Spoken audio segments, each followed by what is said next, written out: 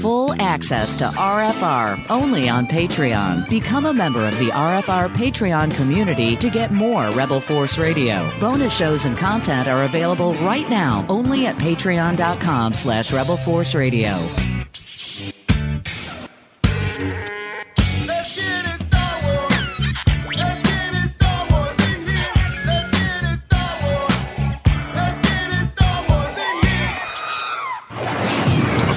Rebel force has penetrated the shield and landed on Endor. This is where the fun begins.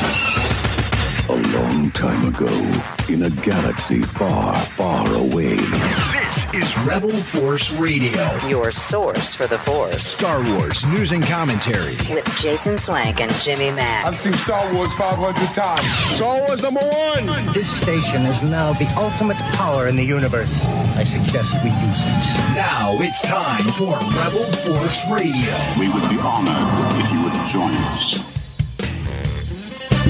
I'm organizing my stack of stories for this week, topics to discuss, and I'm realizing there were some things that we didn't get to last time. We're going to get to them this week. I mean, we've got it's a potpourri this week. We've got Star Wars Resistance stuff we want to talk about. We have some Episode 9 news. We've got Star Wars Galaxy's Edge. I'm going to cover some of that. And I've been reading comic books lately. I know. Hard to imagine. And we'll talk about that and so much more. Oh, yeah, Bob Iger letting it slip in an interview. But does a CEO of a company like Disney, does they ever really let it slip? I don't know. It seems like when the CEO talks, well, that's news. There's no slip. You know, he outranks all the people in the public relations office, so it must be all according to plan. And something else that is according to plan, always very strategic, is Rebel Force Radio here. This week's show for Friday, January 18th, 2019. And we're so glad to be with you. Glad that you could be with us. And this is the year of Star Wars Episode 9. It's the year of Star Wars Celebration Chicago. It's the year of Disney Plus, which will include a return of the Clone Wars, limited as far as we know, plus the Mandalorian. I think in the stack here we might even have some Mandalorian news. So much to talk about, and of course I can't do it alone. How could I even begin to do it alone?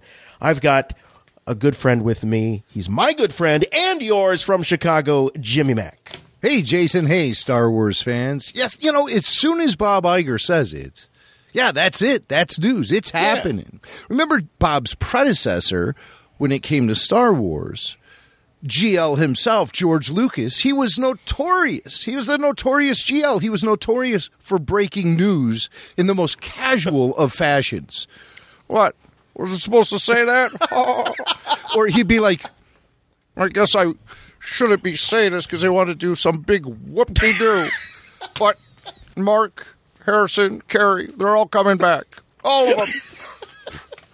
Press release my ass. But I mean, that's how it is when you are the top dog. How do you possibly leak? You are the leak. Yeah, you're the source. No. People are going to know because I want them to know. Because I am the top cheese. That's right. I do remember that one celebration. We got to see if we could dig up that clip. This was the main event with him and Jon Stewart. Celebration 6, right? So was that C6? Celebration that was 5 was the main event. Yeah, the main event. 2010. And it's getting towards the end of the interview, and he's like, What are we promoting? Is there anything that you think of that now could... what am I pitching? Is there anything... What? No. The Blu-ray. Oh, yeah, the Blu-ray. And this was the first time we'd heard about Blu-ray. And, the Blu-ray. Oh. Well, actually, second time. Oh, well, there was that. There was a little leakage on the old Rebel Force radio show. Matt Wood let it slip that they had done a sound mix for the Blu-ray. Yeah, that's right. Oh, slow down. Now tell us about this little Blu-ray thing. That's when the dog collar started going off around Matt's neck, I'm sure. But anyway, yeah. But it was the first time that there had been any major public announcement of it, or anything resembling an announcement, confirmation, you might say. And George was just like, what? Like there were cue cards down there. He's Bob Hope all of a sudden. Oh, does that say Blu-ray? Oh yeah, the Blu-ray. Get the Blu-ray out of here. Listen, it was hard enough for me to get through this whole Stu John thing. Okay, that wasn't my idea to begin with. Stupid McCallum. we can blame. I don't know. Let's do that since he's not around I don't know if anymore. Rick. We can do that. I'm sure it was George who came up with Stu John. Okay, Stu John. Well, I remember Stuart's reaction was priceless. He's like, "Well, don't just make it up now. Like, tell me what it was. There has to be a in that moment. It's like we could all relate because it's like, no, we want to think as fans that this was all premeditated. That's on those lined pages of yellow legal pad paper. Obi-Wan's home planet. But the reality is, a lot of times George was just throwing darts, I think, at the board. So we know pretty much where everybody's from, except for Obi-Wan. Obi-Wan? Yeah, where's he from? What's his home planet? Don't make it up. Don't just throw something out there. You gotta say where he's actually from. I wouldn't do that. This is something that was one of the first things that I wrote in the very first script. Really? Yeah. And he comes from the planet Stujon.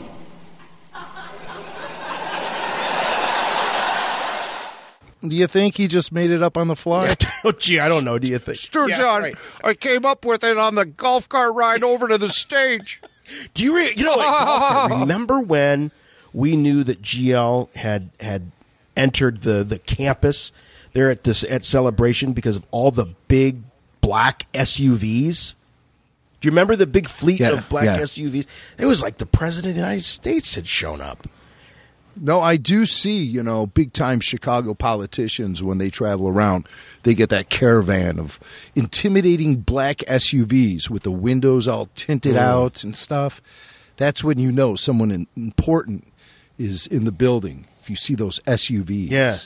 Yeah, and I was like, well, why, gosh, it's George Lucas. He's a filmmaker, But then, others, I think Jim, it might have been you, is like reminded me, well, he's worth $3.5 billion. So, And there's 60,000 Star Wars fans in that building that he just walked into. Right. Although I would think it always takes me back to that robot chicken bit. No.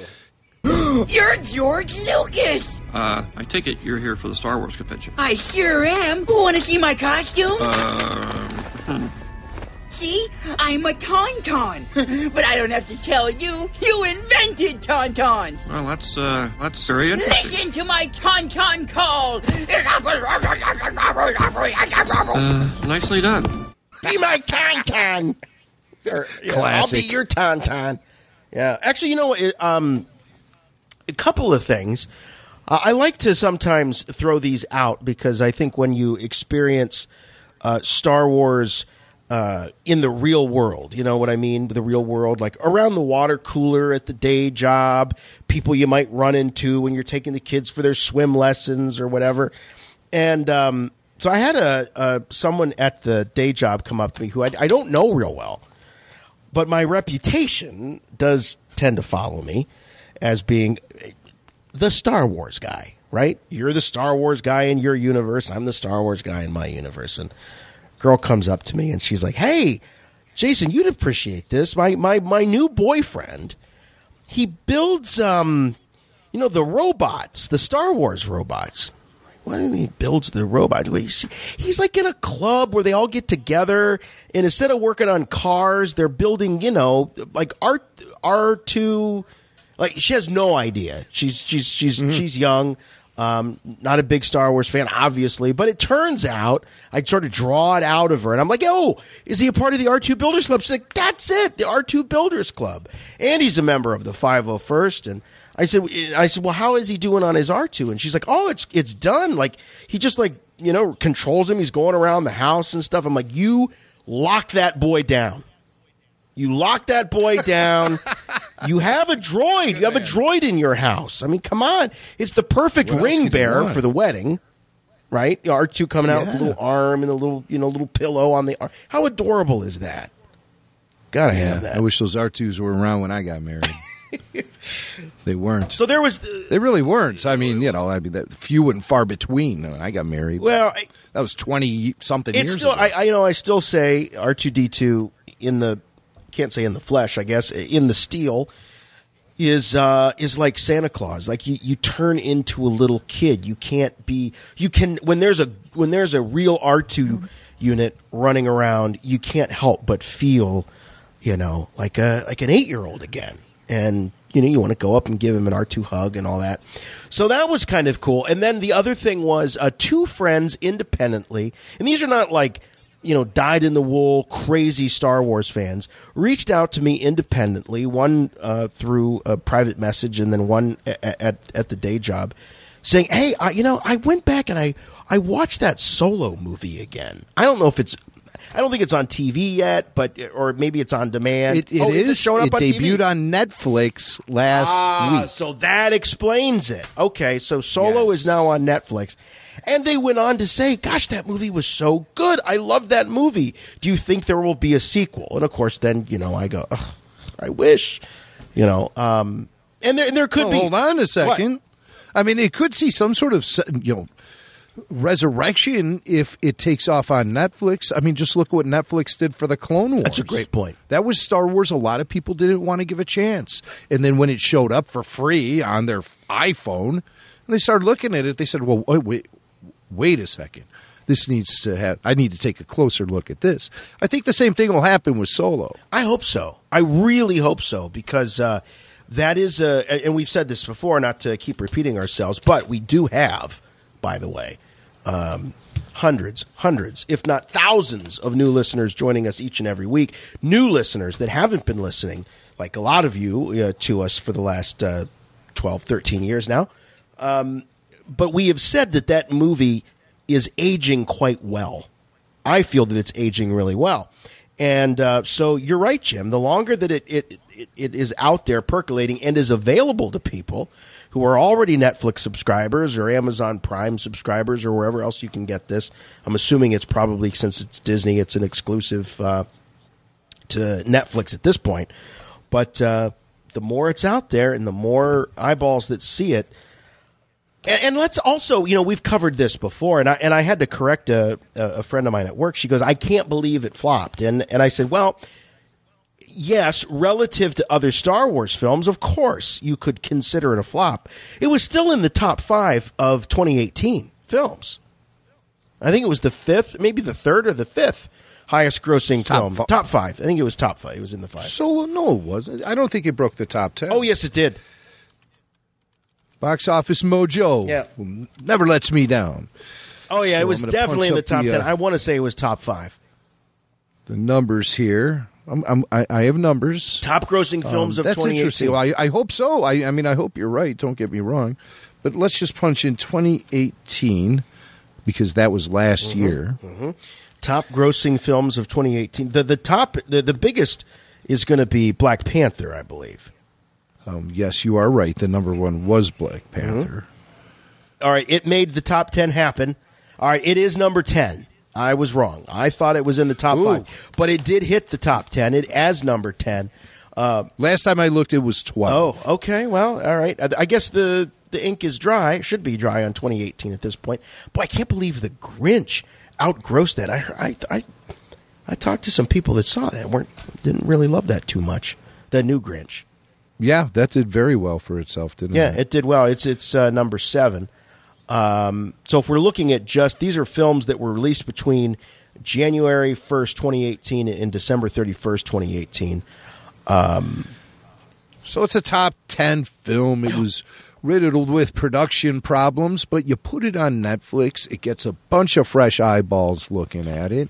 Netflix is impressed by the numbers so much. Everybody's buzzing about Solo, and there could be new opportunities created with the Disney Plus streaming service where you could reunite. I mean, how hard can it be to get Chewbacca and Alden and the Game of Thrones girl and even Woody from Cheers? You could get them all back together again. Woody's dead. Or is he? maybe he was like, he had a wad of cash there, and that took the blast. Well, I think maybe you recommended, or you mentioned this, and we've gone back and forth and said, wouldn't it be great if the Mandalorian TV series was actually just season 1 of an anthology, and you could do a whole season of episodic television in hour installments following up the Solo film. Now, that would be cool. That's the way to do it. Lucasfilm has already shown a desire to do anthology-type stories. If you remember, the original title for Rogue One was Rogue One, a Star Wars anthology, or something like that. It was a Star Wars... Oh. Yeah, no, wait. Or maybe it was like Star Wars Anthology Rogue One, or something like that. Yeah, that's a good point. They did market it right out of the gate when they first started to get the word out about this movie. They referred to it as Star Wars Anthology. Then that changed to a Star Wars story to make it sound more like a Harlequin romance or something. I never liked that, a Star Wars story. I grew accustomed to it, but I was surprised they brought it back for Solo, a Star Wars story. Yeah, what was that original subtitle of the spin-off films? It was... because it did change to a Star Wars story, but there was something else. Look for the teaser. Was there a poster they handed out at Star Wars Celebration or something? Or they showed that teaser, and I believe you'll see the logo there. It says Star Wars Anthology, and it doesn't say a Star Wars wait a minute. story. Here we go. I'm seeing, this is according to Wikipedia, that it is the first installment in the Star Wars Anthology series. Anthology films, blah, blah, blah, blah. All right. But yeah, it says the standalone films are subtitled A Star Wars Story, but there was another title, another subtitle of those. But anyway, I'm looking at the at the time. It just says Star Wars Rogue One Anthology. Oh, on that original piece of artwork. Yes. And this is Lucasfilm generated. Yeah. This came from their marketing. So you can understand that even though plans for feature anthology films, like I'm looking at some of these headlines, Star Wars, quote, anthology films put on hold, you can see that even though the feature films have been put on hold, per Bob Iger, that doesn't mean that they wouldn't be moved over to the streaming platform. So that's a good possibility. I'm holding out hope. I think that is, as I've said before, I think that really is the future of Star Wars storytelling. I think, it gives you more time and space to explore the characters, explore the situations. It gives you a solid beginning, middle, and end. And I think it comes under far less scrutiny than a major motion picture release typically does. Give it time to grow. There's no time for Star Wars films to grow, especially after The Last Jedi. We're coming across the finish line here. Mm-hmm. Yeah. There are rumors out there that this is the final Star Wars film. Yeah. Which is I find to be absurd, because I do believe the Benioff-Weiss produced film will be the next thing to come out. But I think there will be downtime while they establish Star Wars streaming, while they milk Star Wars Galaxy Edge for every ounce of money that they can. I mean, those are going to be the top priorities with Star Wars, not movies following Episode 9 for a little while. I think a little while, not too long. Well, don't forget that Ron Howard, who is friends with George Lucas, he's got a great relationship as far as we know with Lucasfilm. So if any, George told them to hire Ron.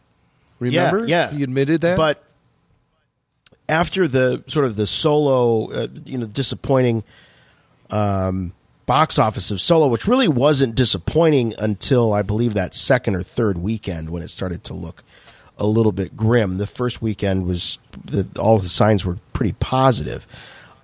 But when the rumors started swirling about, this is the end of the Star Wars anthology films, Ron Howard went on record with TMZ, of all outlets, and said, I don't think it's entirely accurate. I think that was reported, but I don't think that's what I understand. Everybody at Lucasfilm and Disney really cares about the fans. I think it's an ongoing process of discovering what it can be and what it can all add up to. It's a process, and personally, I like that they take some chances, take some risks, and see how people respond to it. So, maybe Ron Howard is privy to some information that, well, while it may be not the destiny of these films or these stories to be told on the big screen, but maybe and can you really even say that anymore about big screen versus, little screen and all that? Screen size just doesn't matter anymore, It just... Yeah, but budgets do. But budgets and do. Yep. The big budgets go toward major motion picture releases.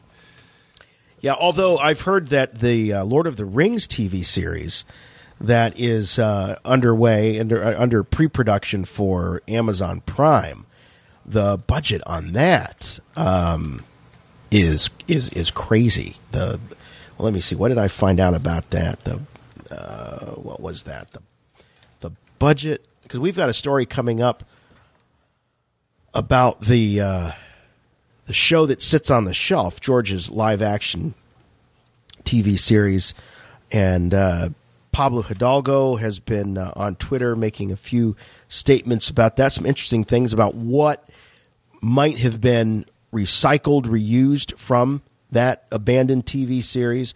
But this is according to the Hollywood Reporter, that the Amazon exclusive series, Lord of the Rings series, is expected to have a $1 billion budget. It will be the most expensive series in history. $1 billion. $1 billion. Well, I mean, how many episodes are we talking about here? Well, it doesn't get into that. It doesn't specifically say. So I hear where you're going on that, because the question is, now up until that point, The Crown, which is the Netflix series about the current monarchy, has had a budget of $100 million. So I don't know, man. I mean, yes, the biggest money is being spent on feature films, but $1 billion budget on a TV series, that's pretty significant. That's real significant. So we'll see. It's interesting. Here we see Star Wars and Lord of the Rings kind of perhaps facing off together a little bit, like they did there in the 90s when Peter Jackson's Lord of the Rings series was coming out, and we had the Star Wars prequels in production, and 11 Oscars. I believe that was the final haul for the Return of the King. But it's going to be interesting to see. Will Lord of the Rings, now there's no, it says that while it was confirmed last year, they don't have actually a premiere date for this yet, so they're still working on it. But interesting that perhaps maybe Lord of the Rings will kind of force the Star Wars TV series, kind of up its game. I have to say that there were a lot of people when the Lord of the Rings films were coming out, and I believe that first film, was it The Fellowship, right?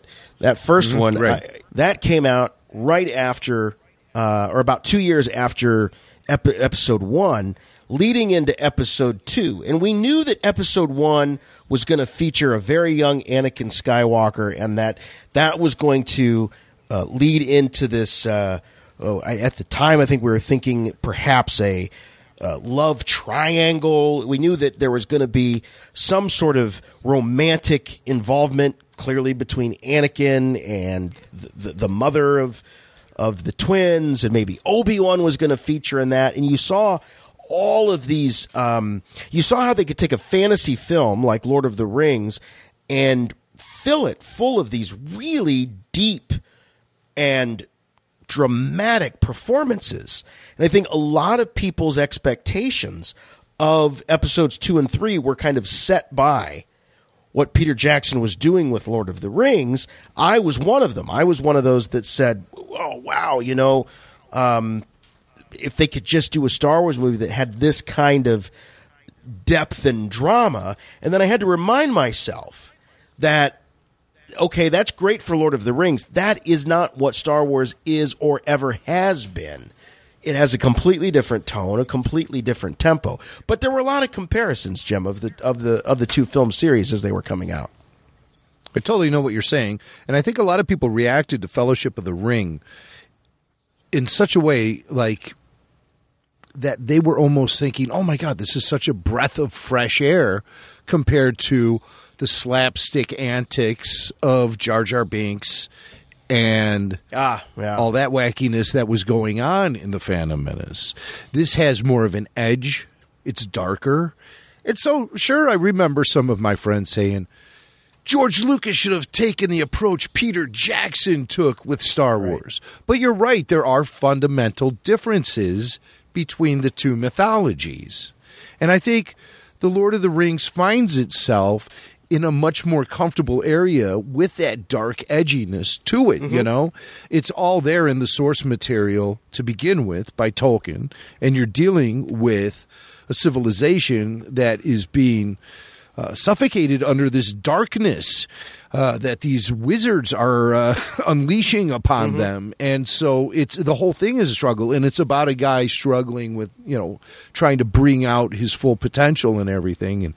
And complete a task, and you're rooting for him the whole way through. Yeah, I think you could safely say, and believe me, I know that you could get a doctorate in Tolkien, and I'm not anywhere near that level of expertise, but I always come back to the fact that Star Wars is a fairy tale. A long time ago in a galaxy far, far away is George Lucas's equivalent to Once Upon a Time, whereas Lord of the Rings was a heavier, almost like a Greek mythology, or something much. You said darker. It is definitely a darker story. I like how you compare it to Greek mythology, because Star Wars almost is more like a folk tale, right? As opposed to, there are obviously huge mythological elements to Star Wars that take it up a notch, but not like Lord of the Rings. Greek mythology. Really interesting how you put it out there that way, and I'm sure that Tolkien was very much on his mind. I'm certainly no professor on J.R.R. Tolkien. I don't even know what the J, R, and R even stand for. So, but I mean, just from being a fan of this sort of fantasy and these sagas, there's a lot that remind me of Star Wars in Lord of the Rings. I take there, of course, that universal storytelling that, George Lucas, of course, studied Campbell, and J.R.R. studied whatever. Like I said, but I'm sure he dug deep into things like mythology, as did George Lucas, things like Greek mythology and everything. But Star Wars to me feels more comfortable, space opera. I still have never ever really been able to wrap my head around the space opera label that had been applied to Star Wars. Tell me more about this, because I think I can explain it to you. Space, that part I get. The opera part, not so much. What's operatic about Star Wars? Well, I can tell you. So in opera, the storytelling is very big and very dramatic and very obvious. And I think that when you call Star Wars a space opera, what it's saying is that it's not trying to be subtle. It's not trying to be overly clever. It is out there. So when the ingenue is out there, delivering her most heartfelt feelings in the aria, the big aria, or the hero is singing his aria. It's big, it's bold, it's out there, it's larger than life. And I think that's where the Star Wars space opera label has come from, which is it's unapologetic, it's melodramatic in places, and it doesn't shy away from that. So big themes. Don't get bogged down in the minutia. And that's as a Star Wars fan, that's for me. I've always appreciated that. If I want minutia, I'll put on some Trek. Whereas Star Wars, I want to focus on the big things. You know, George famously said that one of the things that drove him in creating Star Wars was he wanted young people to start asking big questions again, questioning the meaning of life and the whole. And that's where the whole hero's journey began. He started kind of wrestling with these ideas in American Graffiti about these kids that are on, their last night of summer before they go off to college and leave their old life behind. Some of them are, some of them aren't. It's taking that first step that Obi-Wan mentions. Mm-hmm. So that's, and if we, show at rebelforceradio.com if you think I'm way off base, but does that make sense to you? Well, of course it does, but I always have been more attached to the mysterious elements of Star Wars. And to me, opera says something that's just right out there in the open and in your face, while I find myself being more attracted to the mystery and the mysterious elements of the story as it unfolds. So, and the spiritual, So, those are things why I could never necessarily attach the space opera label to Star Wars, but I've heard it since day one. They've been saying this about Star Wars since 1977. So it's nothing new, but it was always just put out there, and I don't think anyone's ever questioned it. Space Western, I feel more comfortable, especially with A New Hope. It has some of those elements. It reminds me also, a lot of the great movies from the past, like Robin Hood, the Errol Flynn version, and all the great Westerns. Shootout at the OK Corral. I'm thankful that we're having this conversation because nobody's ever really sort of laid it out there in obvious terms like you just did. At least in any conversations I've had. Well, I think if you go back and you look at the films that, and we've talked about this, and you can't talk about Star Wars without, putting it in the context of juxtaposing it with the other films that were coming out popular at the time, from The Godfather then to the real gritty, kind of what was Watergate, 76? It was 73 or 72, 73. Okay. 72, yeah. I mean, that post-Watergate era where everything got real gritty. Yeah, Nixon resigned in 73. That's right. But where everything got real gritty. And I think about what was the film with Dennis Hopper and Jack. And Easy Rider was one that was real popular right before Star Wars came out. And those performances were real subtle. And the method Taxi Driver, Dirty Harry. Right. So many, and also the disaster flicks were real big too. Towering Inferno, Airports, Earthquake. Yeah, right. No, you name it. It was real, downer stuff going on. So Star Wars had a happy ending. I mean, a really triumphant ending, and complete with fanfare, and also it was so obvious in its delineation between the good guys and the bad guys, and it was this breath of fresh air. So I think that's also sort of that obvious nature of it, the fact that it didn't hide from that. It didn't try to cloak itself in ambiguity and faux complexity. It just was out there and larger than life, and it was what it was. And well, it certainly is that. Yes. So the label does work. For sure. It's just me, Billy D.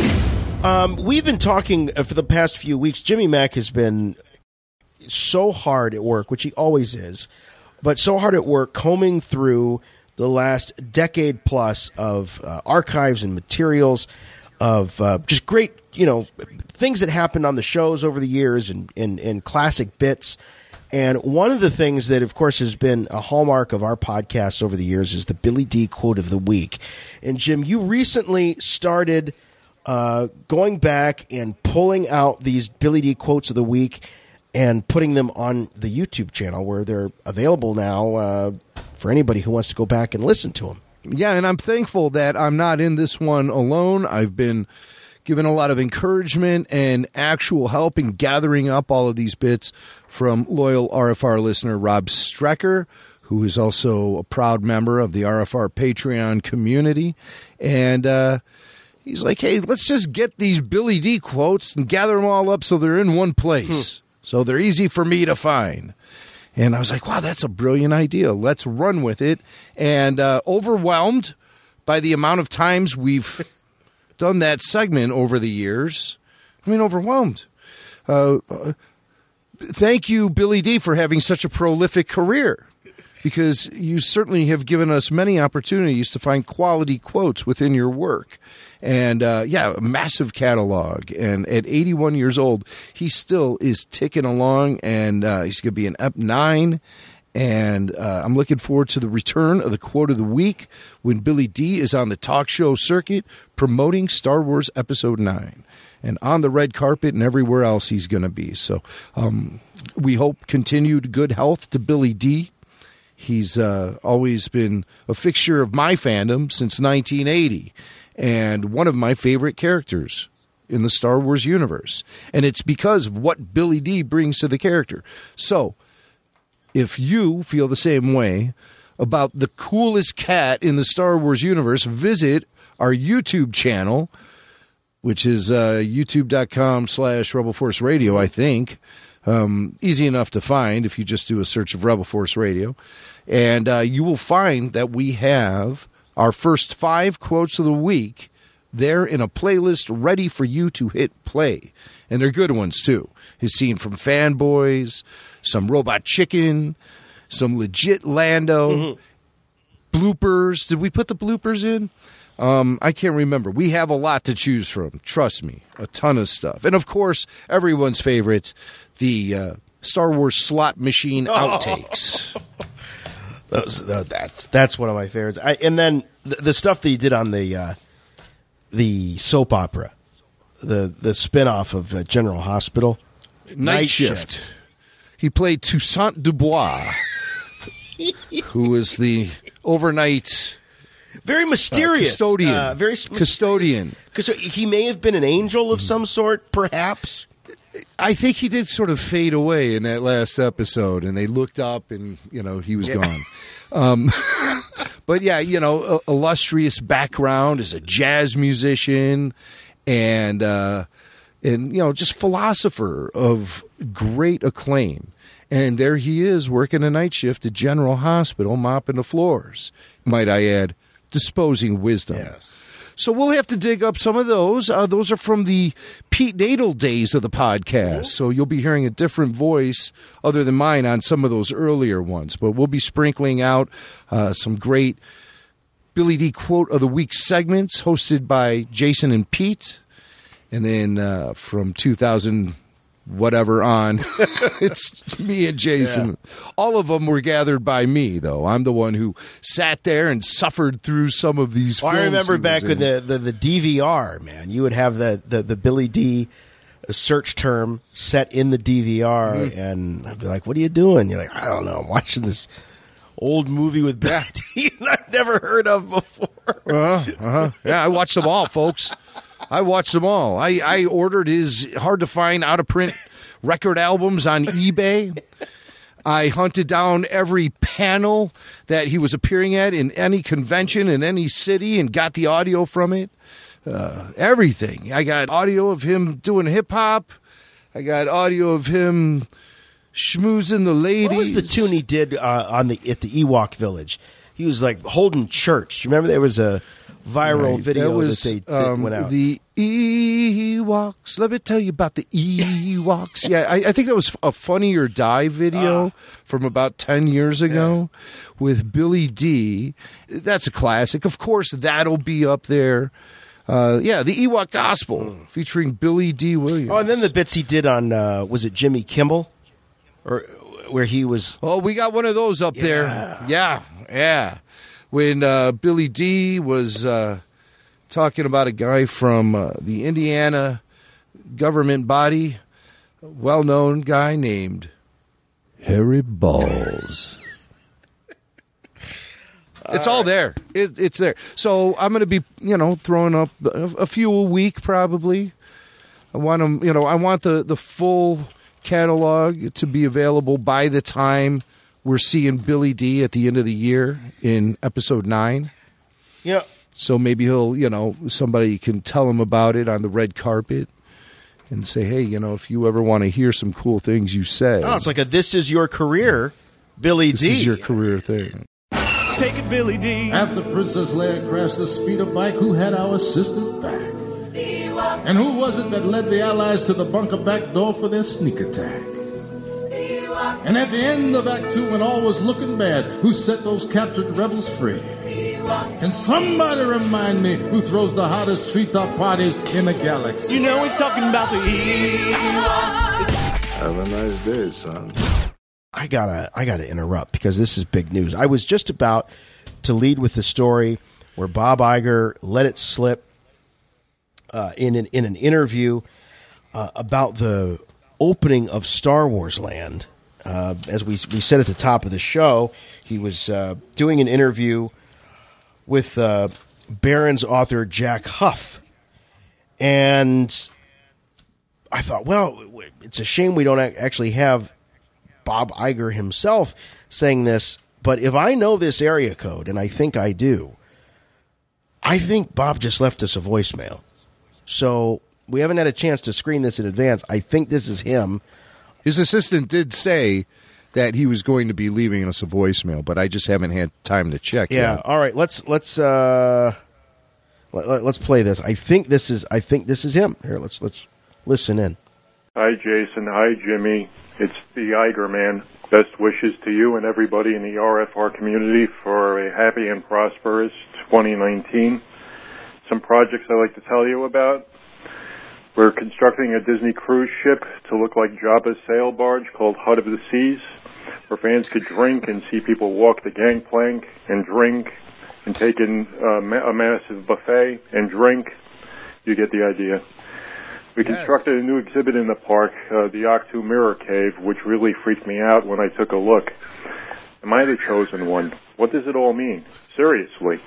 I wish someone would explain it to me. I'd give them their own trilogy if they do a good job. I've had trouble sleeping since I entered the cave. Nothing seems to help. Usually opening an entire sealed box of vintage Tri-Logo Yak Face figures does the trick. But after 3 cases, nothing. I might need to call an old standby. There's no deeper sleep to be had when you're curled up in Peter Mayhew's lap. That's it for now. Love the show. Love you guys.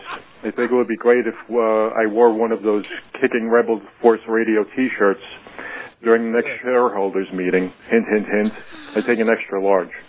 Regards for now. Take care. Bob. Oh, well, this is why you listen to Rebel Force Radio, because only here do you get those kind of exclusive scoops direct from the source. CEO of Disney, Bob Iger, calling on the Rebel Force Radio hotline. I mean, he's a very busy guy. And, going from meeting to meeting, the fact that he's able to... I'm guessing he was probably on the can when he left that voicemail. That's about the only time that he has the disposable minutes to leave us. Well, yeah, or when he's curled up in Peter Mayhew's lap. Somebody should tell Peter that he's in there. Yeah, you know? Peter doesn't know. I sent something. I do want to congratulate Mr. Iger, too, for receiving a big raise for 2019. His salary has gone up to $65.6 million. So, from what? Yeah. Do you know what it was before? I only have the last couple of years. In 2016, he made $44 million. In 2017, he took a hit here. He only made $36 million. Yeah, that was a rough year, I'm sure. Yeah, a lot of cutbacks had to be made at the Iger house. Yeah. You know, it's mac and cheese again. Yes, that's what you're having, mac and cheese. And you'll like it. Okay. Okay, but so that's a big raise. So 80%. It says. to $65.6 million. Jeez. Also in the news, Disney has hiked the prices of the tickets to you just even go inside the park and stand in line. You stand in line, you pay $100 something, per family member. Yep. You go in, and then you stand in line. And then you have to pay outrageous prices for food. Of course, the kids want everything that spins around and lights up. Here's the details. So the one-day adult peak ticket price went from $135 to $149. So that went up $14. And the price of the one-day regular ticket, which blocks out certain dates, went from $117 to $129. And the price of the one-day value ticket, which blocks out even more dates, went from $97 to $104. Now, the most affordable yet limited use annual select pass, this is the annual pass, increased from $369 to $399, while the most elite, this is the creme de la creme of Disney annual pass holders. It went from, this is the premier pass, went from $1,579 to $1,949. So about a $400 increase on that. But they say, this is Liz Jager, the Disneyland Resort spokesperson, says that we continue to provide our guests with a variety of ticket offerings to meet their needs while helping us to spread visitation, better manage demand, and deliver a great experience. Even the parking was not immune to this. It went from $20 to $25 per day. So, but this is the first time that they've raised their prices since last year. So they went up in February of 2018, and here we are in January 2019, less than a year, and they went up. And I understand. Look, I work in live entertainment. I understand you got to raise the price. Look, your costs are all going up. And to do business, your cost of doing business is going up. So therefore, the cost, you're going to pass a portion of that down to your customer. That's just the nature of the beast. You got to do it. But I guess you would have to be a native there, a local, to have the annual pass. I don't. Well, yeah. What are you going to do? Fly in for the weekend? Well, if you're able to do How that, many weekends a year are you going to do that? If you're able to fly in and out, 3 or 4 or 5, 6, 8 weekends in a summer, if you're able to do that, you're not going to mind the $400 hike to that premier. I bet George is a member. Well, no, he's a legend now. Remember, George became a Disney legend, which means... So what kind of perks? Well, do you remember the story is... Because there is a whole list of perks, and our old buddy Kevin Lyle, he was at the event when George officially became a Disney legend, and I think Kevin was sitting at the table with another Disney legend, Dick Van Dyke. And one of the big perks is that you don't have to wait in line for the rides. This is true. Like George ever had. Well, I don't know. I mean, we saw him running around Disney, and there was a full complement of. It wasn't like Elvis. George isn't going in and buying the place out for the day. He's going in there when the fans are there. I don't know if he's waiting in line, but now as a Disney legend, he's got the card. You think they're asking him for that card? Which one of those Disney cast members are standing there asking him to see the card so that he can go to the head of the line for the ride? And can he bring family members with? Is Melody able to come with him, or does she have to wait in the back? Or the kids? I don't know. I think there's a story from the prequel era when they were shooting in Australia, and George didn't have his security badge with him at the studio, and they denied him entrance. This is on the set when they were filming out in Australia, right? Yes. They were filming there in Sydney, and I think George showed up. I forgot my badge, but the beard. You got the beard, you got the plaid, and you ain't going anywhere. And it would be like Crocodile Dundee standing there at security. You're standing right here. You're not going anywhere, punk. Yeah, I am. That's George not Lucas. a knife. I'm George. I'm Lucas. I'm George. Let me in. This is a knife, okay? I'm going to hold it right to your throat. That'd be great. I got an idea for a movie. Well, you've got so there you go. You've got Bob Iger. He's calling in, and big plans. We've got this coming up here in just a few minutes. We might as well get to it. We've got news headlines coming right now. I have good news for you, my lord. That's good news. Come closer, I have good news. It's going to be Crocodile Dundee meets Howard the Duck. All right, let's all CGI. Let's kick things off with a little news about The Mandalorian. Since we last talked about The Mandalorian, there has been a few things that have leaked out. I would say that they've done a great job of keeping things fairly hush-hush on this. But one big deal is that Nick Nolte rumored to be, I don't think there's been a confirmation from official sources. Yes, this is official. Yes. We're talking about it has been officially stuff? announced. No, it's a fish. A fish. It's like a fish. Star Wars. It was in. Yes. It was. There was a press release and announcing the entire. You're right. cast. Variety.com. Here it is. This is right before the holiday. Oh, come on. Variety and your ads. The worst. Yeah, okay. So here it is. This is dated back in end of November. Nick Nolte has been officially signed. Now, the rumor department. I heard a weird rumor about Nick Nolte's involvement.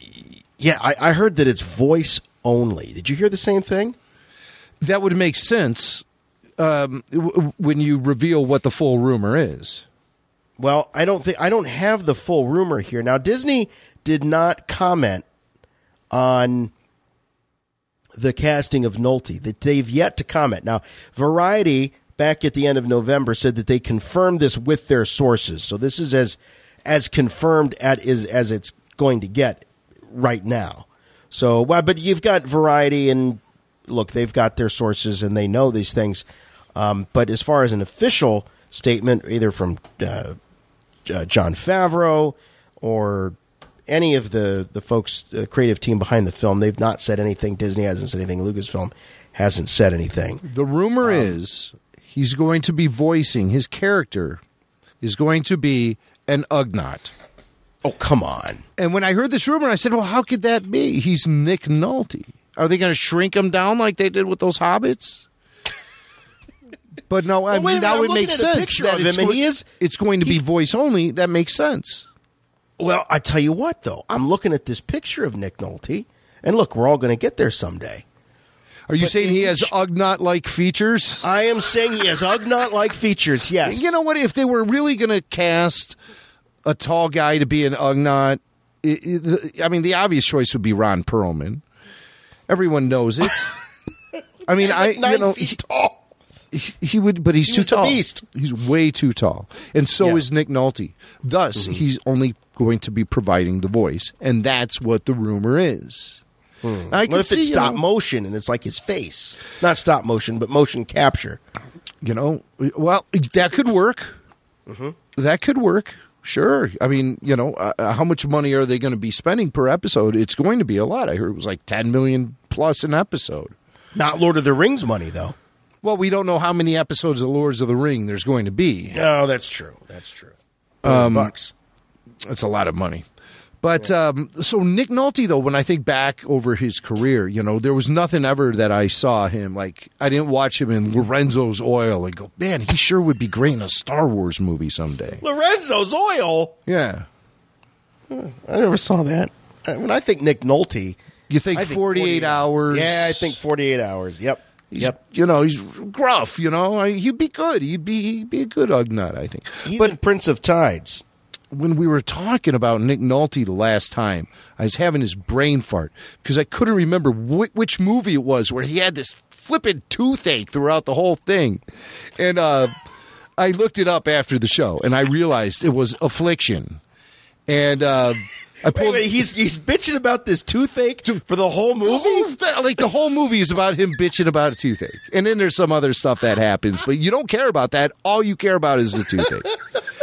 And I mean, I'll prove it to you. Listen to this quick little clip, this audio clip I pulled that really illustrates what the movie Affliction is all about. Nick Nolte. It's my tooth! It's my goddamn tooth!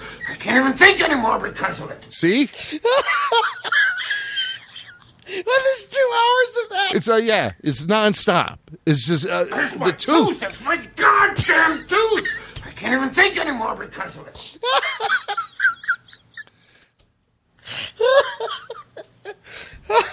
It's so Nolte. I know. It's so. And you feel it. You're watching the movie, and like your teeth kind of start hurting a little bit. It's so convincing. Such a great movie. Such a great movie. He's such a great actor. I love Nick Nolte. Just hearing that, I want to. Ugnaughts have some funky teeth, so maybe he could channel some of that. Yeah, that would be. They have like tusks. Yeah, the tusks. Yeah, right. So there's something there. There's something. It's my tusk. It's my goddamn tusk. I even think so. I can't work in the ban against me. I can't even work another day down here in this carbon freezing chamber because of my damn tooth. I'm an ugnaught. Okay, so I gotta ask. You're Favreau, you're Filoni, you're one of these cats, and you're sitting around and you're like, well, we gotta have an ugnaught, right? Okay, where's the love for the ugnaught? Okay, guys, in your dream casting, who would be the voice of the Ugnaught? Favreau, go.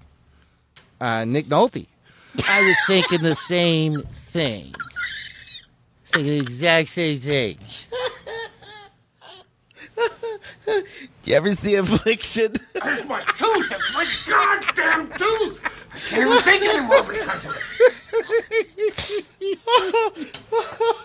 Oh, God. All right, well, so Nolte, he showed up in this thing. I mean, that's worth the... You got to watch it just for that. If it's true. He's playing an Ugnaught. The other story that has shown up, what is this one? This is about the name of the ship. So this is from, let's see, a number of the rumor sites are reporting this, that the name of the ship is going to be called the Razor Crest. Does that sound familiar to you at all? It sounds cool to me. Mm-hmm. Razor Crest.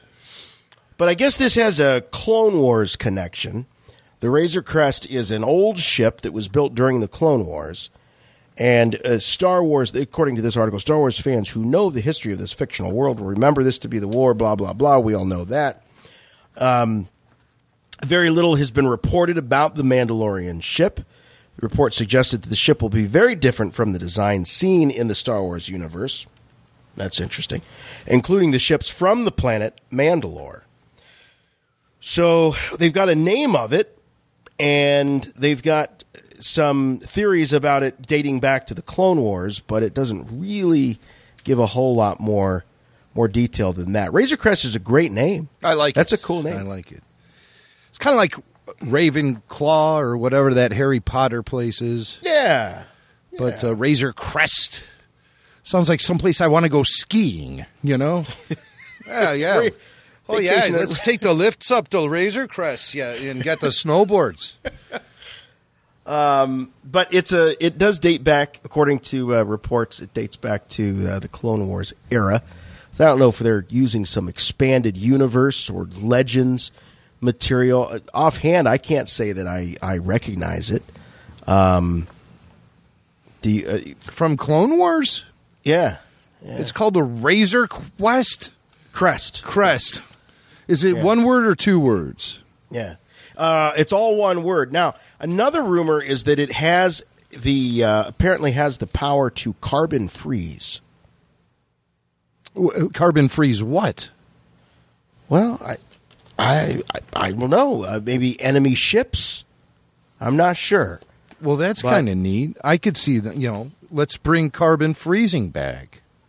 Yeah, well, it hasn't been back since there was an episode of Clone Wars, wasn't there? There was. Where they used carbon freeze to sneak into enemy territory. That's right. Yeah, that's a good. I think that's a season 2 episode, if I remember correctly.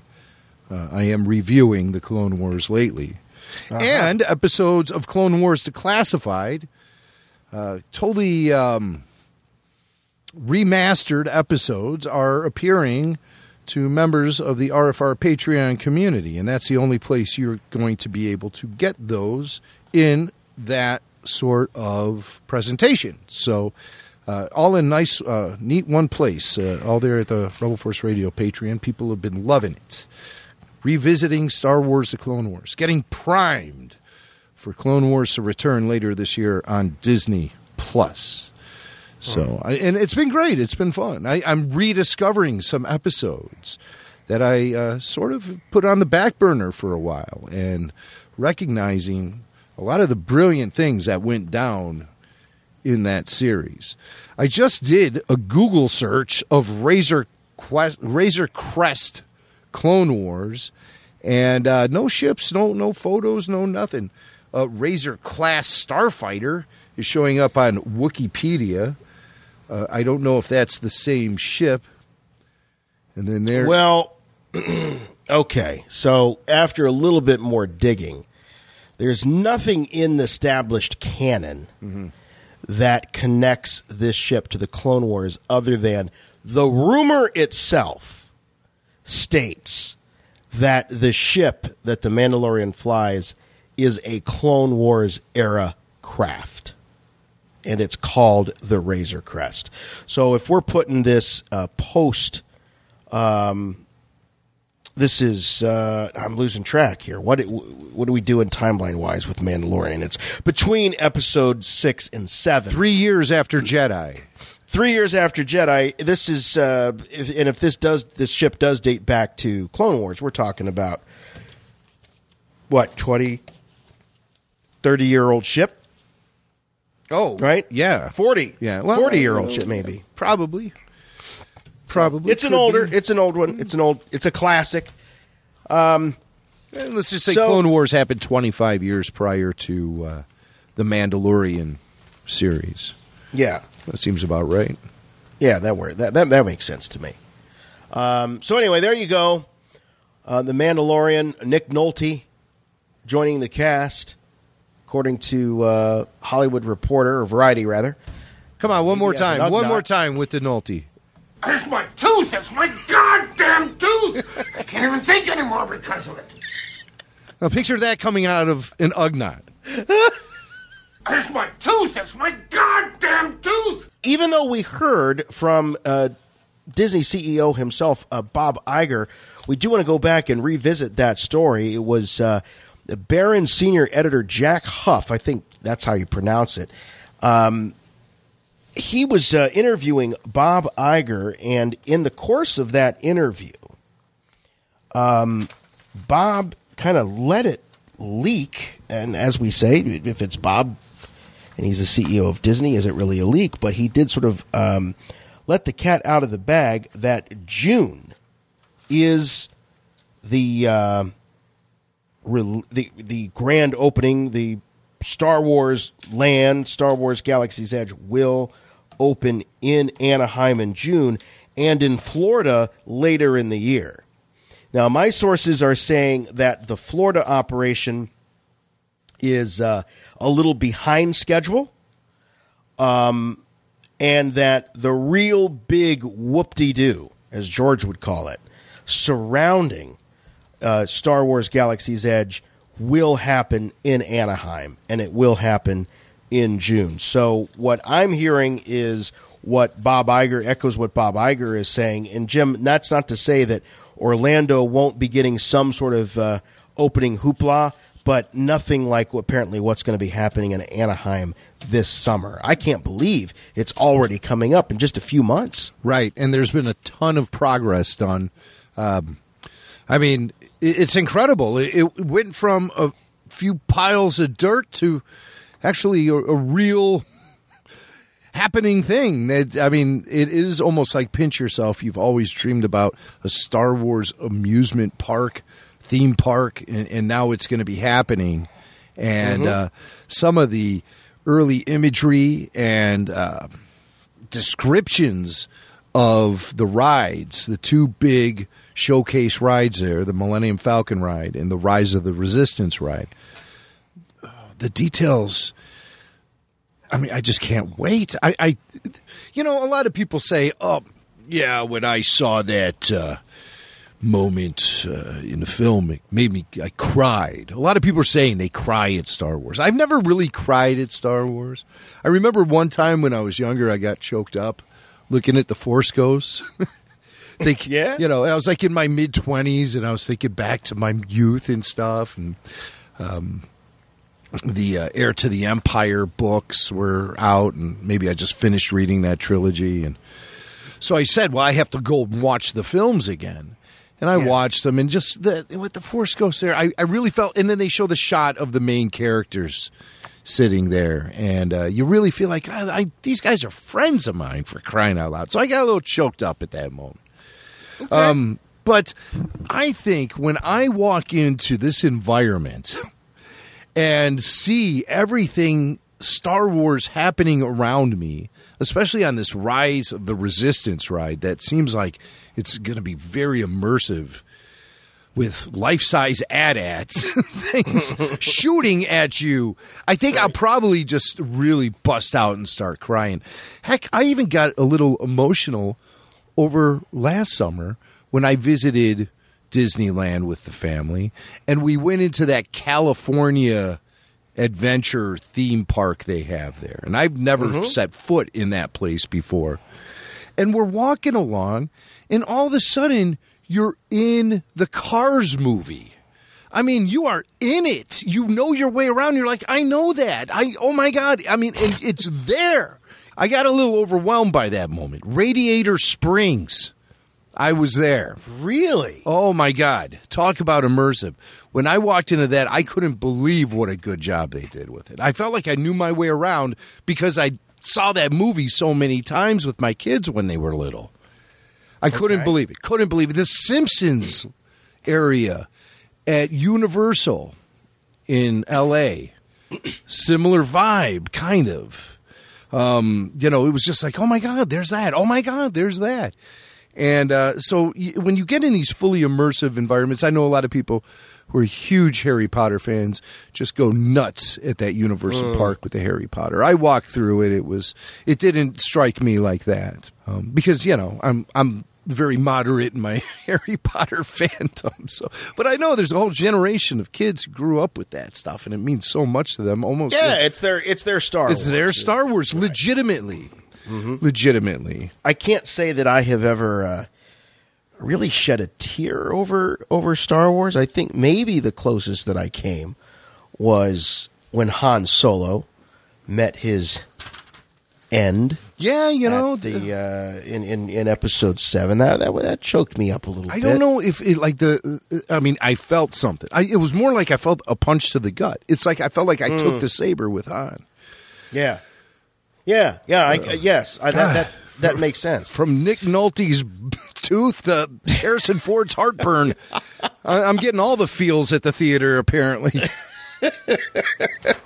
Well, anyway, getting back to Galaxy's Edge. So, the folks over at the Mickey blog, they've got a very nice breakdown about this because they know that if you are hearing rumors that Star Wars Land is set to open in June, and rumors from the CEO himself, I mean, now that that's on record, you certainly don't want to be the one to not deliver, right? Not bring it in on time. So I would guess that they're going to be doing everything they can to make good on Bob Iger's proclamation of June.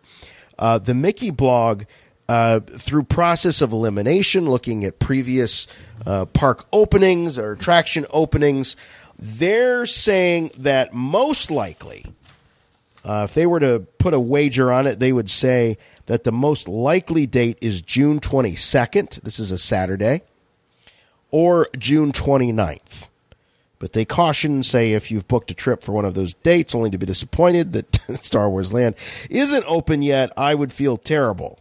We're not out to ruin anyone's vacation. So, disclaimer here. But June 2019 Galaxy's Edge in Anaheim. Now, Anaheim has they have more land to develop than in Orlando. They've got so there's going to be things that are going to be similar between Anaheim and Orlando in terms of the Galaxy's Edge, but I believe that Anaheim's the only one that's going to have that hotel, Jim, that has the whole. You talk about immersive. You go and you stay in this hotel, and the whole time you're there, you're in the world of Star Wars. I know. I have mixed feelings about that.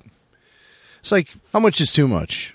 You might want to just get back to your room, and chill out after walking around that park all day. And you get back to your room, and there's like droids in there, and it's like, God, I just want to get a beer or something. You go to the bar, and it's like, oogla bloogla bloogla, like for crying out loud. Too much? Are you saying that there is too much Star Wars? No, we will stay in that hotel. I don't know what the waiting list is going to be like, but from what I've been able to gather is that it's going to be $2,000 per guest, 2-night stay, and so that way you don't have people camping out in there for months on end. I'll never leave. Oh yeah, some like rich weirdos up there and never coming out of the apartment. It's like, what's going on up in there? That room.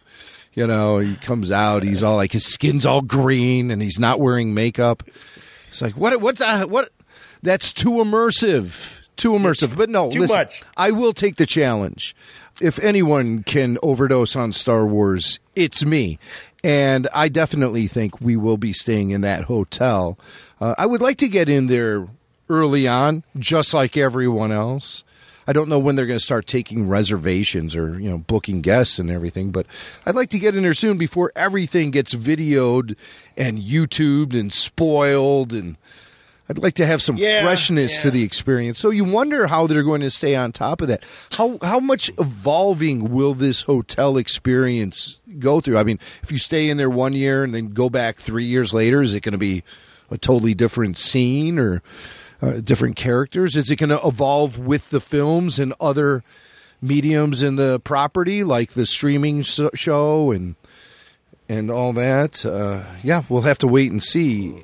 But I think it's going to be something, pretty amazing no matter what. For sure. I mean, we knew from the very beginning when rumors first started circulating about the Star Wars land. That's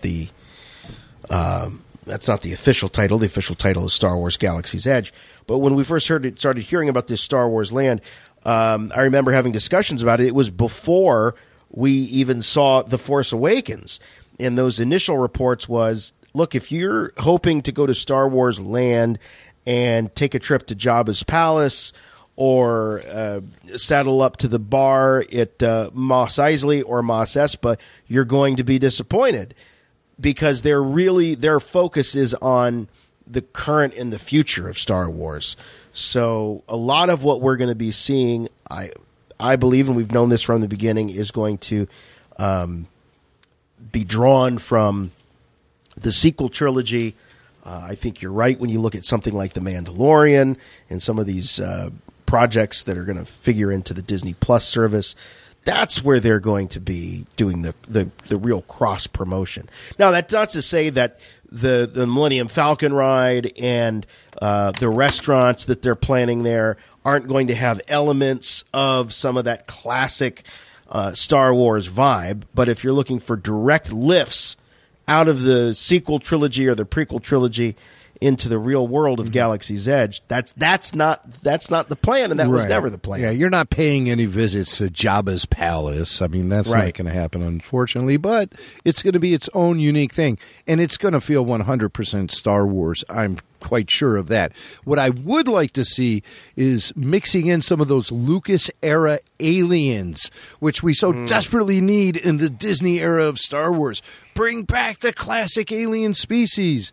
We want Walrus Man, Snaggletooth, Greedos.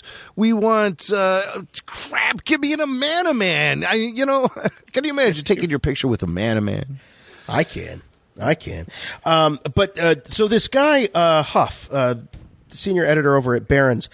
So he actually, in addition to interviewing Bob Iger, as part of that, he actually got to see and experience the work in progress there. Right. And he was on the Stuart Varney show, which is on the Fox Business Channel.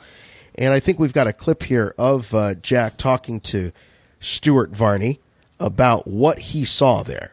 I used to be jealous of the rich kid on our street who had the Millennium Falcon when I was a kid, the toy, but I stood in the Millennium Falcon at Disneyland. I got to tell you, my family, we go to Disney parks, each year, so I'm pretty familiar with what's there. This is something really new and different. This is an impressive place. First of all, it's a 14-acre expansion in the California park and another one in the Florida park. So it's a big physical expansion of land, more capacity. But in terms of the interaction, I think this is going to be something unlike people have seen. You're talking about a place where, let's say you go in there and you pilot the Millennium Falcon as part of your ride. You're going to see the real-time effects of what you do. If you hit that spire while you're taking off, you're going to see it. Then you go across the way to the cantina, you order yourself a drink. The person over there might bring up, hey, the boss isn't happy about how you brought the ship back.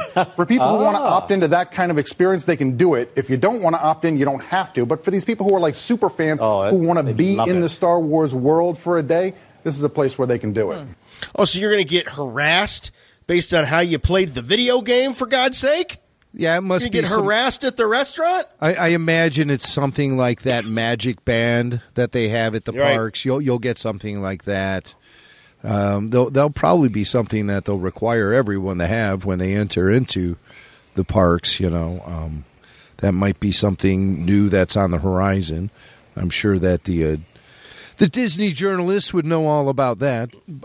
I don't, but or something. You're going to have to give them maybe a card, they'll give you a little card or something. Something's going to have to, or a chip that they put in your skull. Yeah, that's probably what's going to happen. That conditions you to only purchase Disney and Walt Disney-owned properties and consumer goods. And watch Disney ABC. Is good. Disney is good. ESPN, ABC, Lucasfilm, Marvel, Pixar. What's wrong with him? Oh, he just went to Disneyland. Well, there are worse ways to go. And I'm certainly looking forward to it. Here's the deal. We've got a lot of people that are going to be spending a chunk of change and a chunk of their time, their precious vacation time in April, converging there onto Chicago, only to find out potentially in Chicago in April that the official launch date, the opening day of Galaxy's Edge in Anaheim is going to be June 29th. So I would imagine that that's going to, a number of people are going to be like, oh my gosh, I can't do two of these types of vacations in 1 year.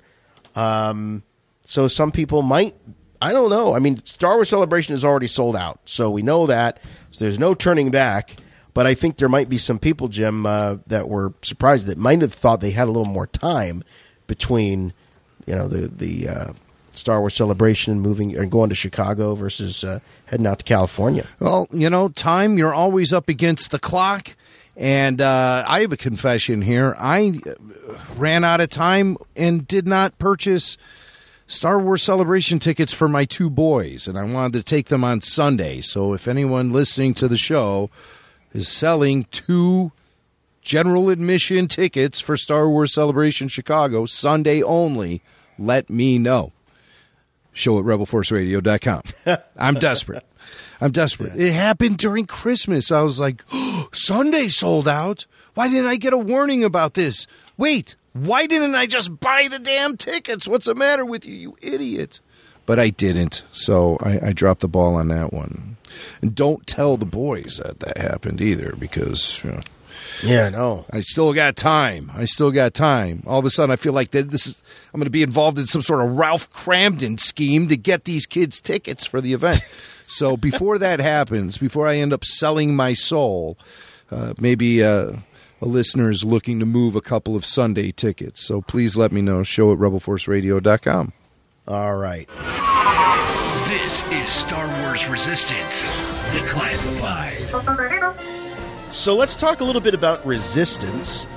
There was a trailer for the second half of the season that was announced, or was released, rather. Yeah. And I got really excited when I saw the trailer, Jim, and so I jumped right into, because I fell off about after episode 4.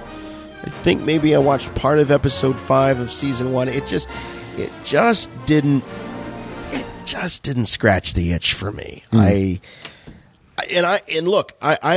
not going to sit here and say, well, I demand a very adult storytelling, and I still watch the old Super Friends cartoons. I wouldn't call that very adult per se, but there is an element of when Star Wars is being told through a real modern kind of in-your-face contemporary style, it just doesn't work for me.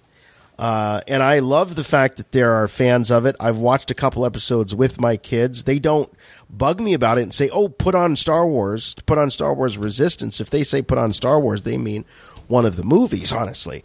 But we hear at Rebel Force Radio, we hear from parents all the time that their kids are into it. My kids seemed interested in it. It didn't really stick, as I say. They weren't hounding me to see more. Oh, I got to find out what happens to Kaz. But I have to say, well, let's talk about the trailer. There are a number of things that jumped out at me. One is the fact that we see General Hux in it. And I don't know if we actually have a clip of Hux. Yeah, let's go through the clips. All right. And then see what they reveal, and then we'll analyze that. All right, here we go. Looks like there was a system here, but there's no star. Those planetoids. What could have done that? So here you've got Poe Dameron and Kaz. They're cruising around in their ships, their fighters, and they're seeing the remnants of what is a dried up, or a series of dried up stars that clearly have been used in the creation of Star Killer Base. Yes. Or perhaps some prototypes there. And there's asteroids, too, so it appears that... No, I use a cream for that. Asteroids. Yeah. Oh, okay. Asteroids. Be careful you don't grab that when you're brushing your teeth. But, so Kaz and Poe on some sort of recon mission, and they see, missing star from a star system, asteroids. So they're obviously seeing some effects of early Star Killer Base testing, maybe. It seems kind of off the charts, but you're starting to see now the show is beginning to weave its way into the events of The Force Awakens. And I think this next clip may illustrate that. They could be preparing for war. That's why they want this station. All remaining systems will bow to the First Order, and will remember this as the last day of the Republic. So we get to see Domhnall Gleeson's very subtle and idiosyncratic performance as General Hux. There's your soap opera right there, pal. Or your space opera, I should say. Totally. Oh, solo mio. Same kind of thing. Well, but so we're going to see Hux. But what's most interesting about this, more interesting the fact that Hux is another film character showing up in the series, is that we are now seeing what we thought we might see with Clone Wars once upon a time, what we had hoped we would see with some sort of Star Wars television series, which is an overlapping of the events of the series with one of the films, so that you're privy to see the fallout of what's going on in the films, from another point of view. And that's really a cool and intriguing idea. What was that that play that Shakespeare did, Rosencrantz and Guildenstern Are Dead, which was a retelling of Hamlet. Hamlet. It was Hamlet, just from a different perspective. Right. The Star Wars equivalent of Tag and Bink Are Dead. Remember that Dark Horse comic?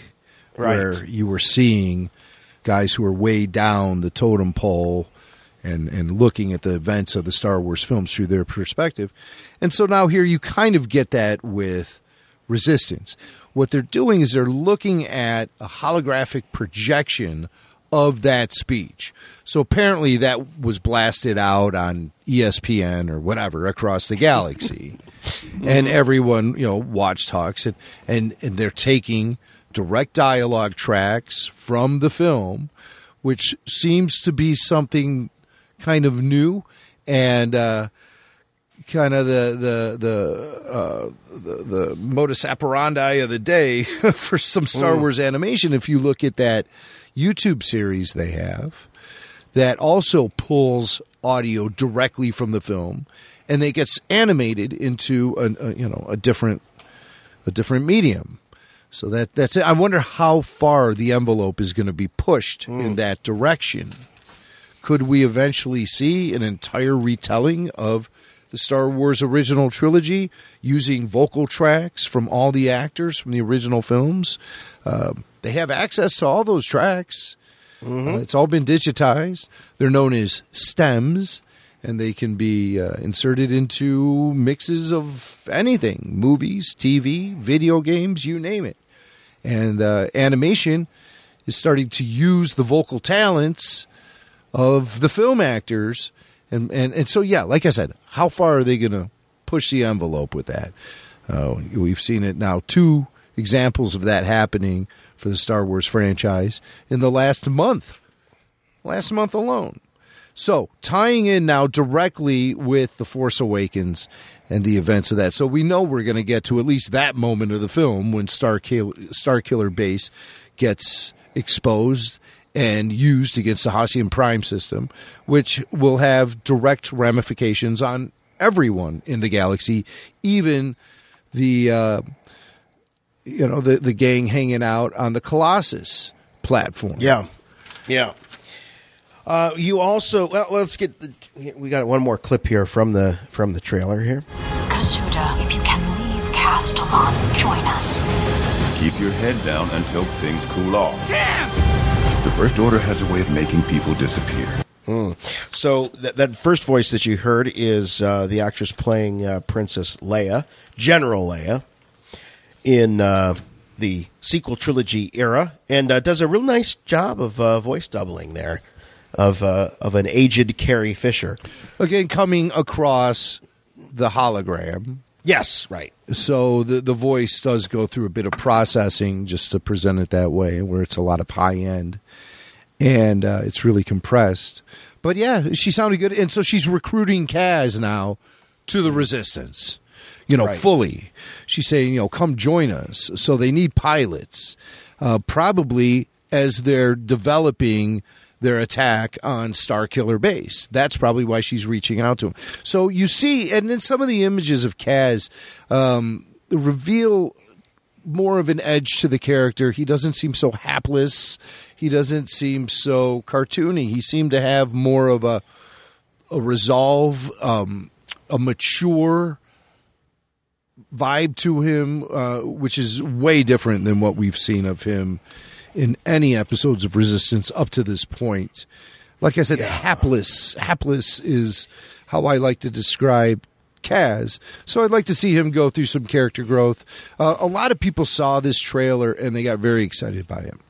I did. The trailer does present, again, I'm going to say it, more of an edge to Resistance than we've experienced through the first half of the season. And I think a lot of people got excited about that.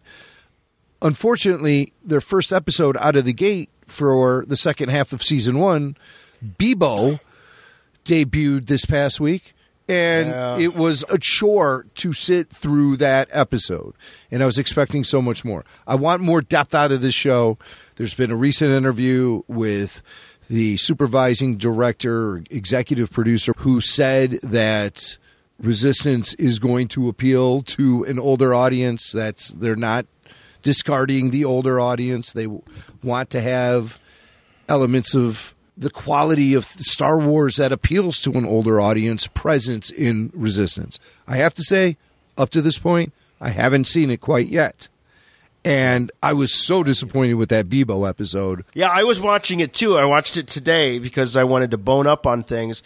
And after having seen the trailer, I thought, okay, I'm going to give this another try. As we talked about in our episode or our last week with Chris Mocked, one of my New Year's resolutions as a Star Wars fan is to continue and be even more dogged in my pursuit of the Star Wars and the championing of the Star Wars that I love, and not focusing on the Star Wars that I'm not so crazy about. So I said, okay, I'm gonna give Resistance another shot because that trailer really did intrigue me, and we get sort of the Stinky the Hut episode equivalent of Resistance with Bebo, another kind of monster story. We've seen it before. Zillow Beast done much more interestingly, but kind of doesn't really have much in terms of long-term ramifications. Now, along the way, you're picking up some things. We see now that we've got confirmation that the one character, her name escapes me, is a spy. Sonara San. It seems like she's a little conflicted. It seems like she legitimately has some feelings, perhaps, for Kaz. I don't know if they're romantic or, Kaz and what I gleaned from this episode is that Kaz and Poe rescued her off of a ship.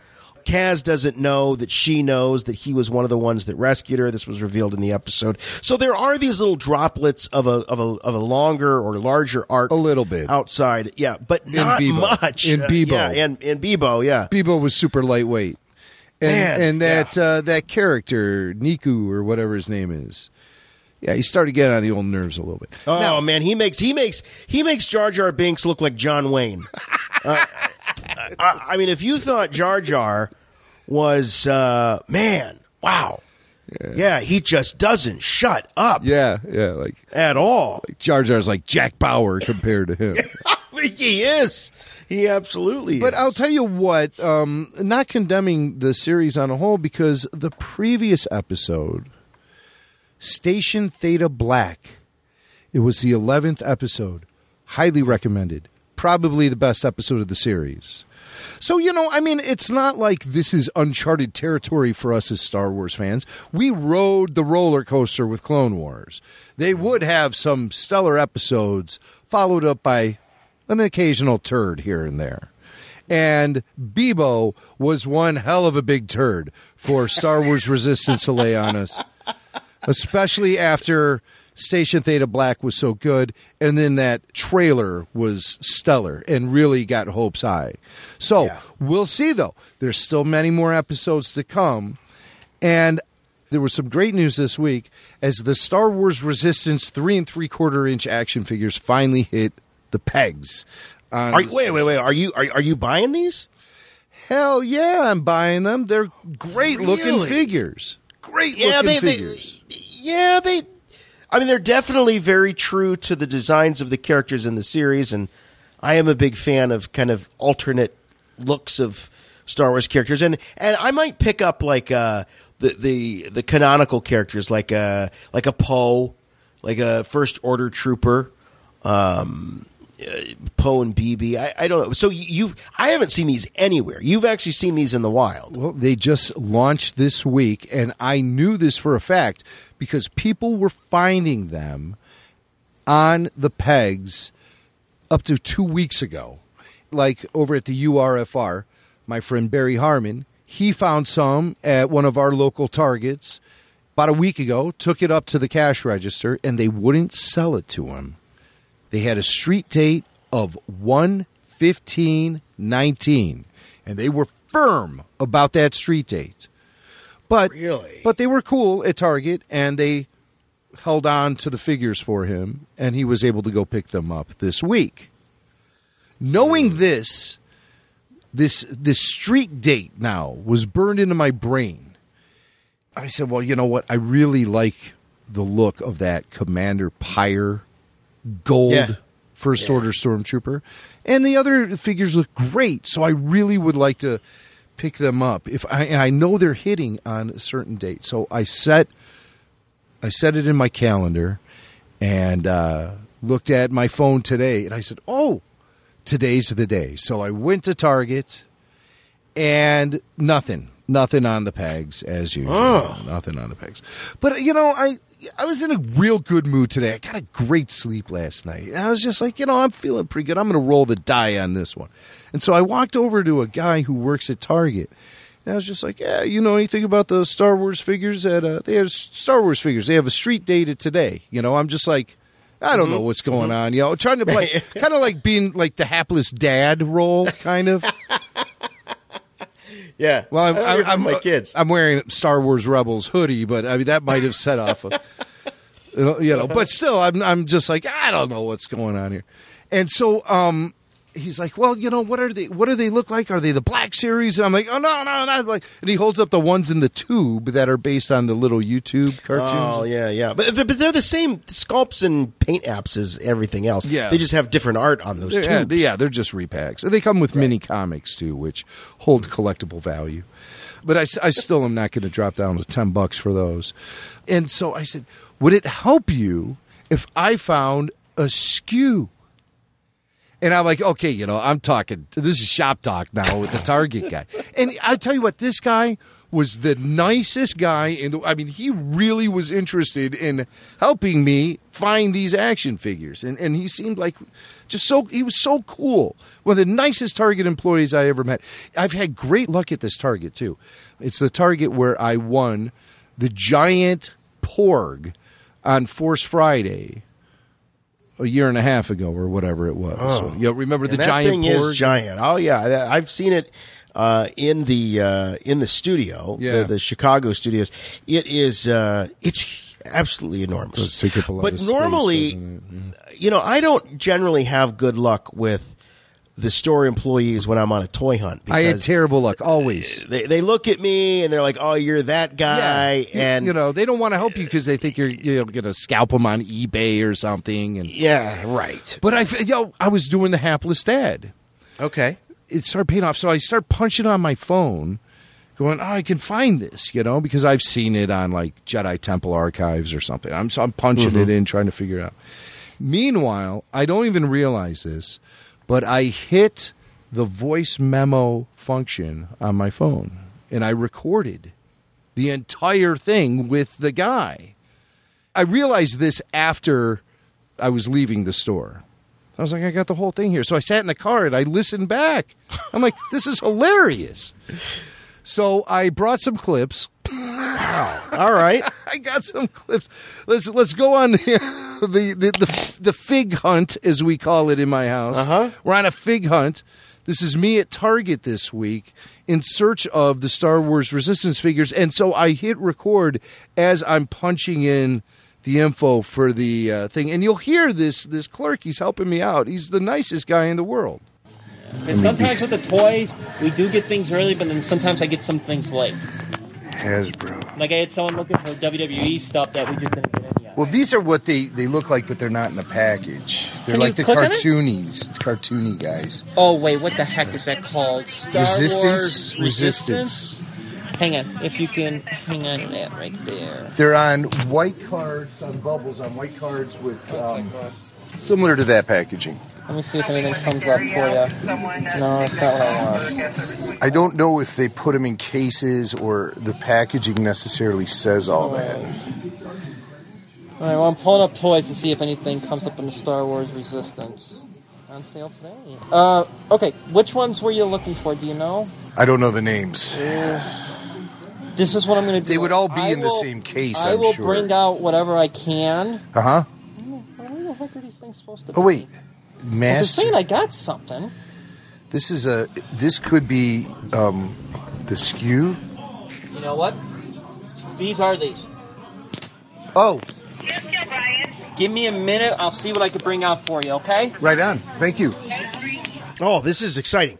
I'm feeling like I'm there. I'm like, oh, these are these. So he's going to go back and he's going to bring out one of those beautiful cases with the tan and the brown and the purple stripes, those Hasbro shipping cases. Well, hold on now. Minty fresh. Hold on now. That's what I'm picturing in my mind. Yeah, right. Of course. That's what I'm picturing. He's going to roll out a whole pallet of them, Oh. And I could just jump up on one of the end caps and do a belly flop right into all the action figures. But so I'm standing there, now I'm just in the toy aisle waiting for him. But I had coffee and everything, so it's all going good. I'm listening back to that recording, and I'm like, I got this heavy breathing going on that's real creepy. I do have to say, I got it. You don't sound like the hapless dad. That may be what you're going for, but you're like, they're on a white card with the bubble, and you're using all the vernacular. You're a collector. I was pointing. Yeah, bubble might have exposed myself to this. Bubble. But I was pointing. I was using visual demonstrations. Okay. Oh, I see. Other things. So I'm there in the toy aisle, and he cruises back. And this moment here almost, when I listen to the recording, it almost sounds like it's going to go into that battle droids. It's going to go into that territory. Like, remember when Michael brought out that during Force Friday? Can we remember that moment again? Oh, yeah. Where's that? I told you you'd need that clip. I know, and I had it right here. Where did it go? Here it is. Oh, what do you got? Here comes Michael with a handful of stuff. Oh. What do you got? Did you find a Yoda? A battle droid? Come on, we can do better than this. A battle droid and a clone? A battle droid and a clone. Oh, my God. So you're having flashbacks of this now as the guy approaches you? He approaches coming out me. Of the storeroom? He approaches me. He has a single action figure. Oh. It's a stormtrooper. Oh, no. One. Wait, how does he come out of the storeroom with a carded figure? I mean, they don't just have carded figures back there. They all got to be in cases, Jason, right? Like all good space operas, this story must unfold. Okay. Cut 2. All right, here it is. Boss, I got to do another round, but just before I do that.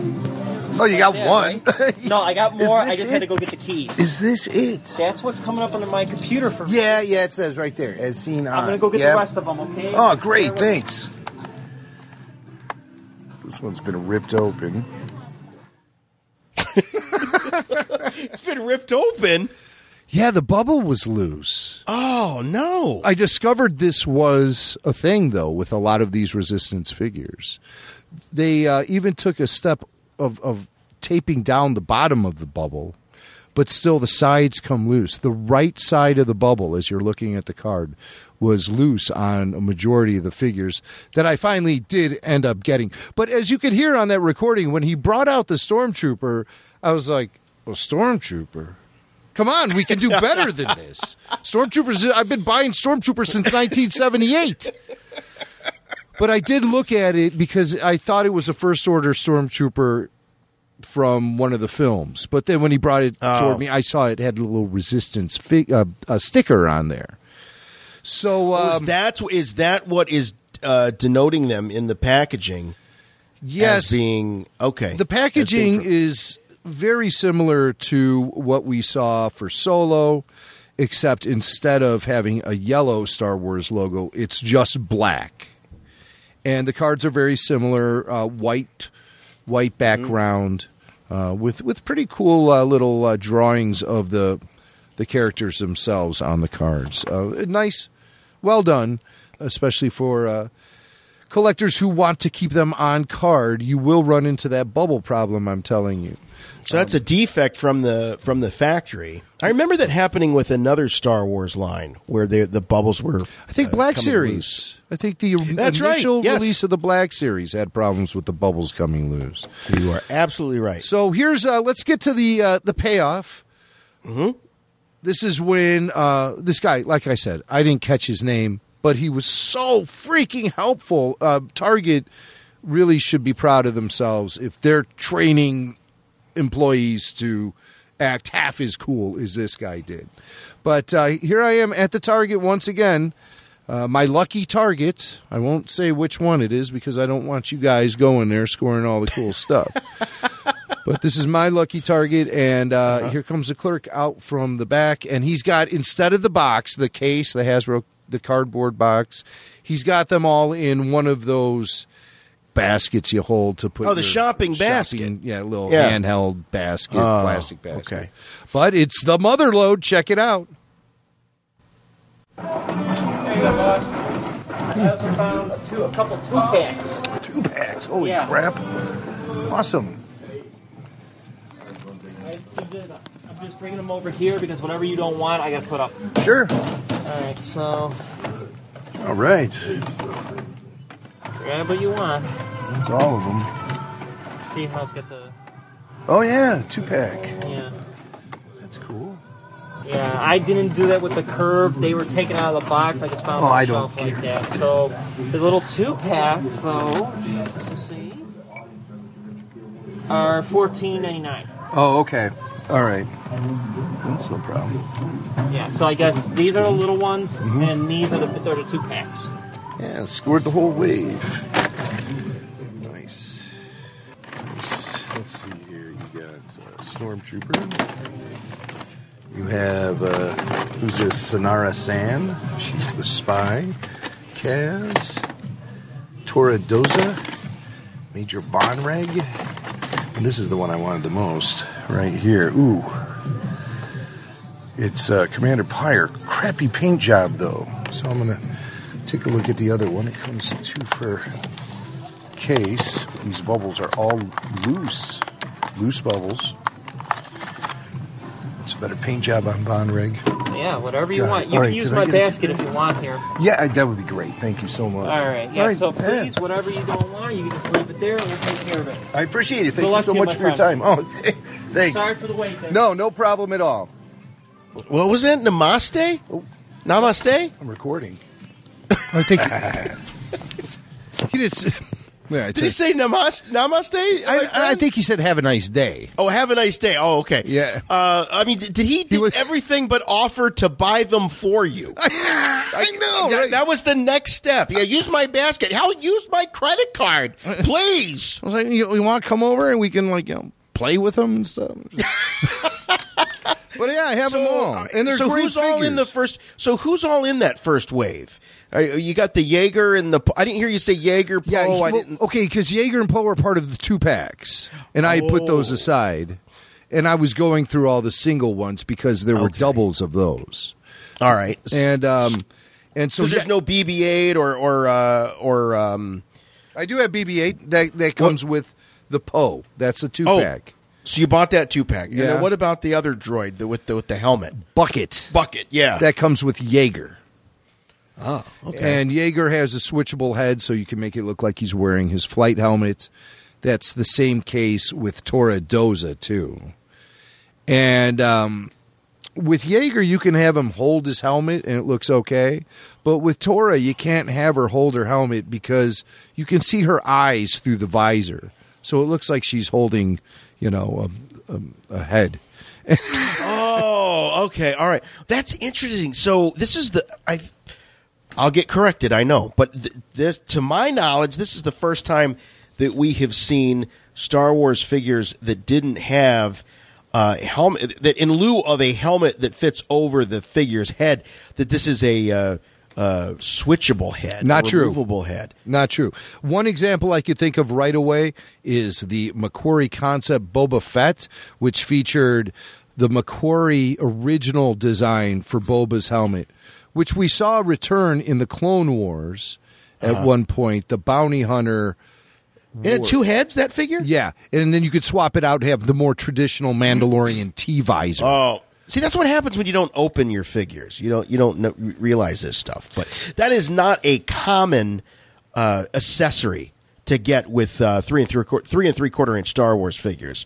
Now, with more, I'm a big fan of the Nekatoys Predator action figures.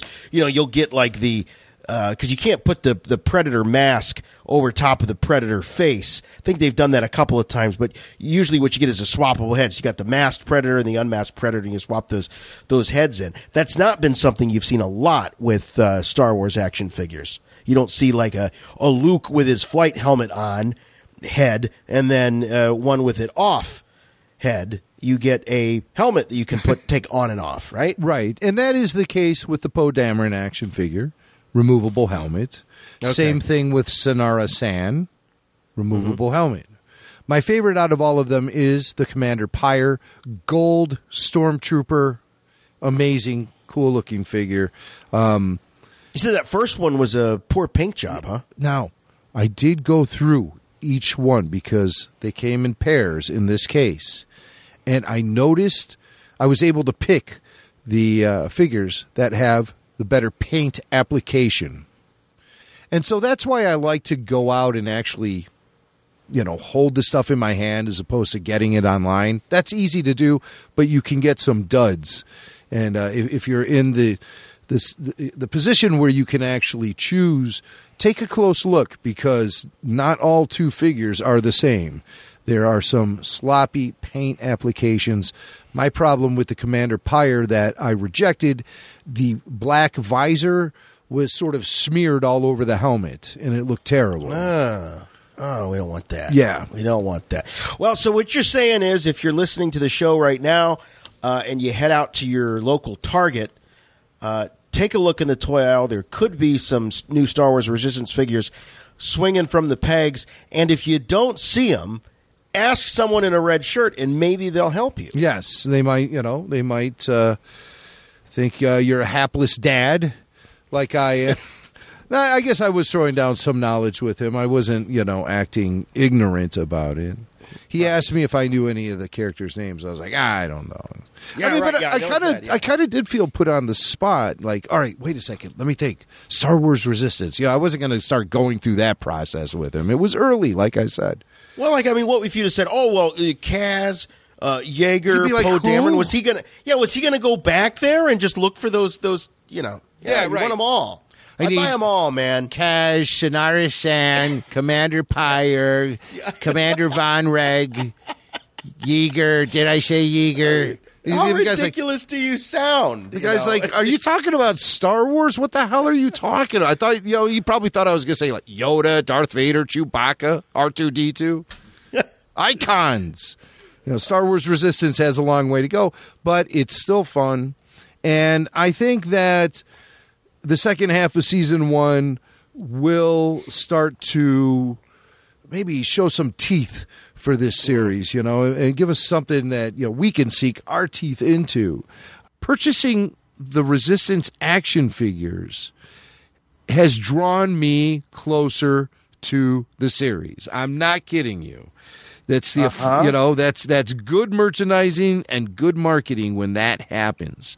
It's always been very important to have solid. You feel more invested. I feel like it just feels more Star Wars to me having these action figures. Being able to have this character Yeager and Bucket and Commander Pyre and Shannara San and all of them. I think they're really well done action figures, and just having these in my possession, adding them to my collection, draws me closer to Star Wars Resistance, even despite what a stinker of an episode Bebo was.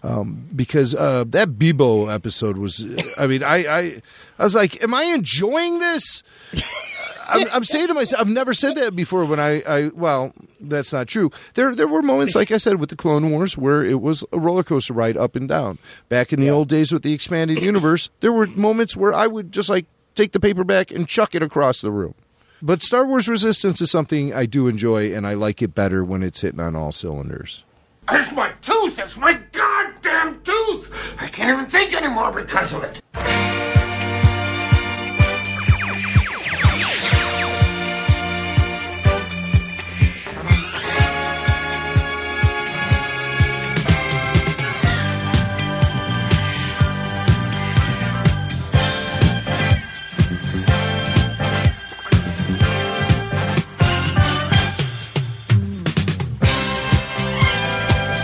All right, we want to get to this story. I hope we can carry this over to next week. Pablo Hidalgo on Twitter has been letting some details slip about the demise of George Lucas's helmed live-action TV show, 1313, or Star Wars Underworld. It was sort of called both things as it was being put together by a pretty amazing crew of people, creatives, including Battlestar Galactica's Ronald Moore.